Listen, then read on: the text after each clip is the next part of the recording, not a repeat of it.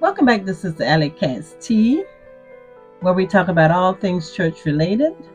My name is Allison C. Holt, and I am your host. And today we will continue our journey through the Bible in 2024. We are in the book of Joshua, and we're in chapters 21, and we're also going to do chapter 24 on today. That is the book of Joshua, chapter 21 and 24. Now we are going to read as we normally do, and then we will come back and we will do a brief summary on what we have read today. So we're going to start at Joshua chapter 21 at the first verse. Now the family heads of the Levites approached Eleazar the priest, Joshua son of Nun, and the heads of the other tribal families of Israel at Shiloh in Canaan, and said to them, "The Lord commanded through Moses that you give us towns to live in, with pasture lands for our livestock." So as the Lord had commanded, the Israelites gave the Levites the following towns and pasture lands out of their own inheritance. Now listen, the Levites did not receive an inheritance. We can go back to Deuteronomy, the 18th chapter and the second verse, and we can read where the Levites did not receive an inheritance of the land. The Lord God himself was their inheritance. Also, we can read in Joshua, the 18th chapter, verse 7, where the Levites, which are the priesthood of the Lord, is their inheritance. We can read Joshua 14 and 4, where it reads that the cities with their suburbs would be given to the Levites for them to live and for their cattle to pasture in. So that's why we're reading this here today. The Levites begin to say, "The Lord commanded through Moses that you give us towns to live in, with pasture lands for our livestock." So as the Lord had commanded, the Israelites gave the Levites the following towns and pasture lands out of their own inheritance. The first lot came out of the Kohathites, clan by clan. The Levites, who were descendants of Aaron the priests, were allotted 13 towns from the tribes of Judah, Simeon, and Benjamin. The rest of Kohath's descendants were allotted 10 towns from the clan of the tribes of Ephraim, Dan, and half of Manasseh. The descendants of Gershon were allotted 13 towns from the clans of the tribes of Issachar, Asher, Naphtali, and the half tribes of Manasseh in Bashan. The descendants of Merari, clan by clan, received 12 towns from the tribes of Reuben, Gad, and Zebulun. So the Israelites allotted to the Levites these towns and their pasture lands, as the Lord had commanded through Moses. From the tribes of Judah and Simeon, they allotted the following towns by name. These towns were assigned to the descendants of Aaron, who were from the Kohathites clan of the Levites, because of the first lot fell on them. And then the Bible began to break down the towns for the Levites. Now, as a part of their calling to serve God, the Levites got no land in Canaan. Rather, they received 48 towns scattered in the outer tribes' lands, 4 towns from each tribe. This forced them to depend not on their inheritance of the land, but on God. It dispersed the priests among all the people and enabled them to instruct the tribes in the law and to lead worship. So therefore the towns were distributed to the Levites. Now the towns, we're going to go drop down to verse 41. The towns of the Levites in the territory held by the Israelites were 48 in all, together with their pasture lands. Each of these towns had pasture land surrounding it. This was true for all of these towns. So the Lord gave Israel all the land he had sworn to give their forefathers, and they took possession of it and settled there. The Lord gave them rest on every side, just as he had sworn to their forefathers. Not one of their enemies withstood them. The Lord handed all their enemies over to them. Not one of all the Lord's good promises to the house of Israel failed. Every one was fulfilled. My God from Zion. And that's the reading of Joshua chapter 21. Now we're going to jump over to Joshua 24, which is just as light reading as we just read, but we just want to read it so we can gain some understanding of what the Lord was talking about or saying to the people in the book of Joshua. My God from Zion. So Joshua 24, we're going to start at the first verse and we're going to read through that as well. Then Joshua assembled all the tribes of Israel. Now Joshua was up in age, and he was basically about to die. So then Joshua assembled all the tribes of Israel at Shechem. He summoned the elders, the leaders, the judges, and officials of Israel, and they presented themselves before God. Joshua said to all the people, "This is what the Lord, the God of Israel, says. Long ago, your forefathers, including Terah, the father of Abraham, and Nahor, lived beyond the river and worshiped other gods. But I took your father Abraham from the land beyond the river and led him throughout Canaan and gave him many descendants." So listen, Abraham's father, they lived beyond the river, as the word began to say, but the thing about it is they served other gods. So God wanted to bring in a people or to gather a people that he wanted to serve him. So that's when he called Abraham the father of the Israelites. And he said, I gave him Isaac, and to Isaac I gave Jacob and Esau. I assigned the hill country of Seir to Esau, but Jacob and his sons went down to Egypt. Then I sent Moses and Aaron, and I afflicted the Egyptians by what I did there, and I brought you out. When I brought your fathers out of Egypt, you came to the sea, and the Egyptians pursued them with chariots and horsemen as far as the Red Sea.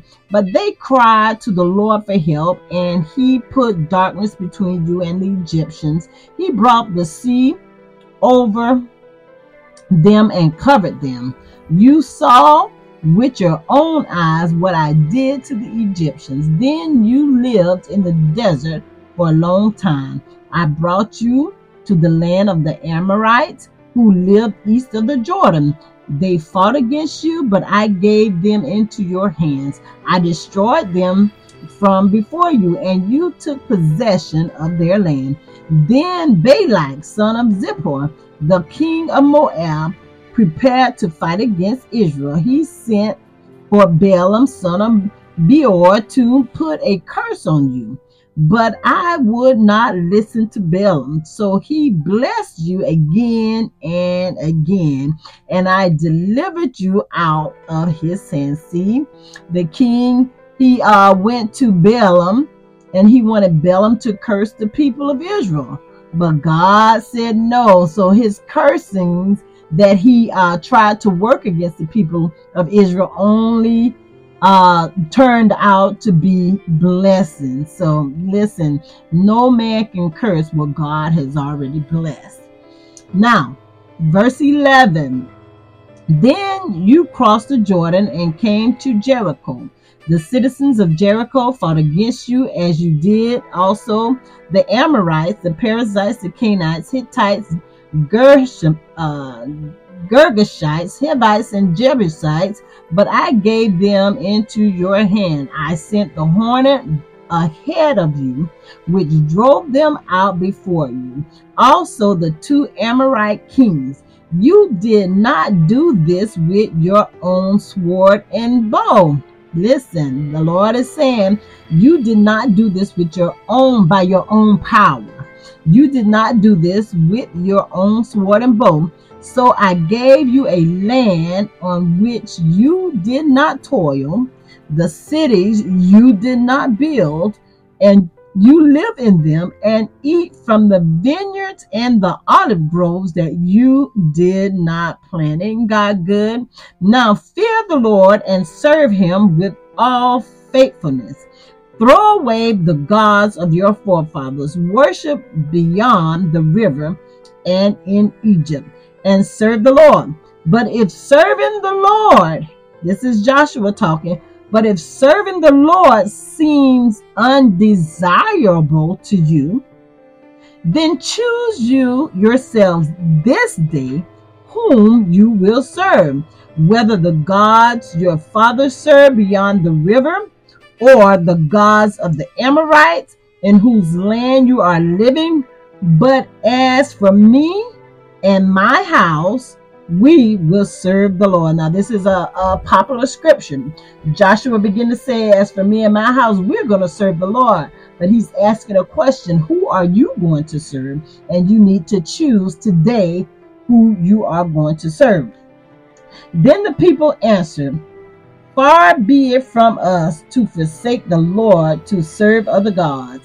It was the Lord our God himself who brought us and our fathers up out of Egypt from the land of slavery, and performed those great signs before our eyes. He protected us on our entire journey and among all the nations through which we traveled, and the Lord drove out before us all the nations, including the Amorites who live in this land. We too will serve the Lord because he is our God. Joshua said to the people, you are not able to serve the Lord.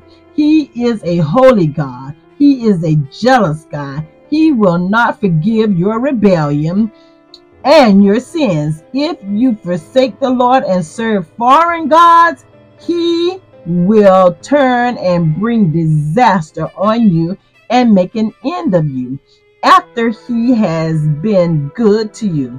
But the people said to Joshua, no, we will serve the Lord. Then Joshua said, you are witnesses against yourselves that you have chosen to serve the Lord. Yes, we are witnesses, they replied.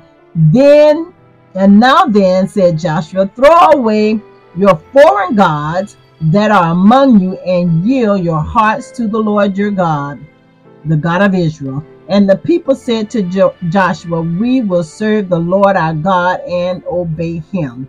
On that day, Joshua made a covenant for the people, and there in Shechem, he drew up for them decrees and laws, and Joshua recorded these things in the book of the law of God.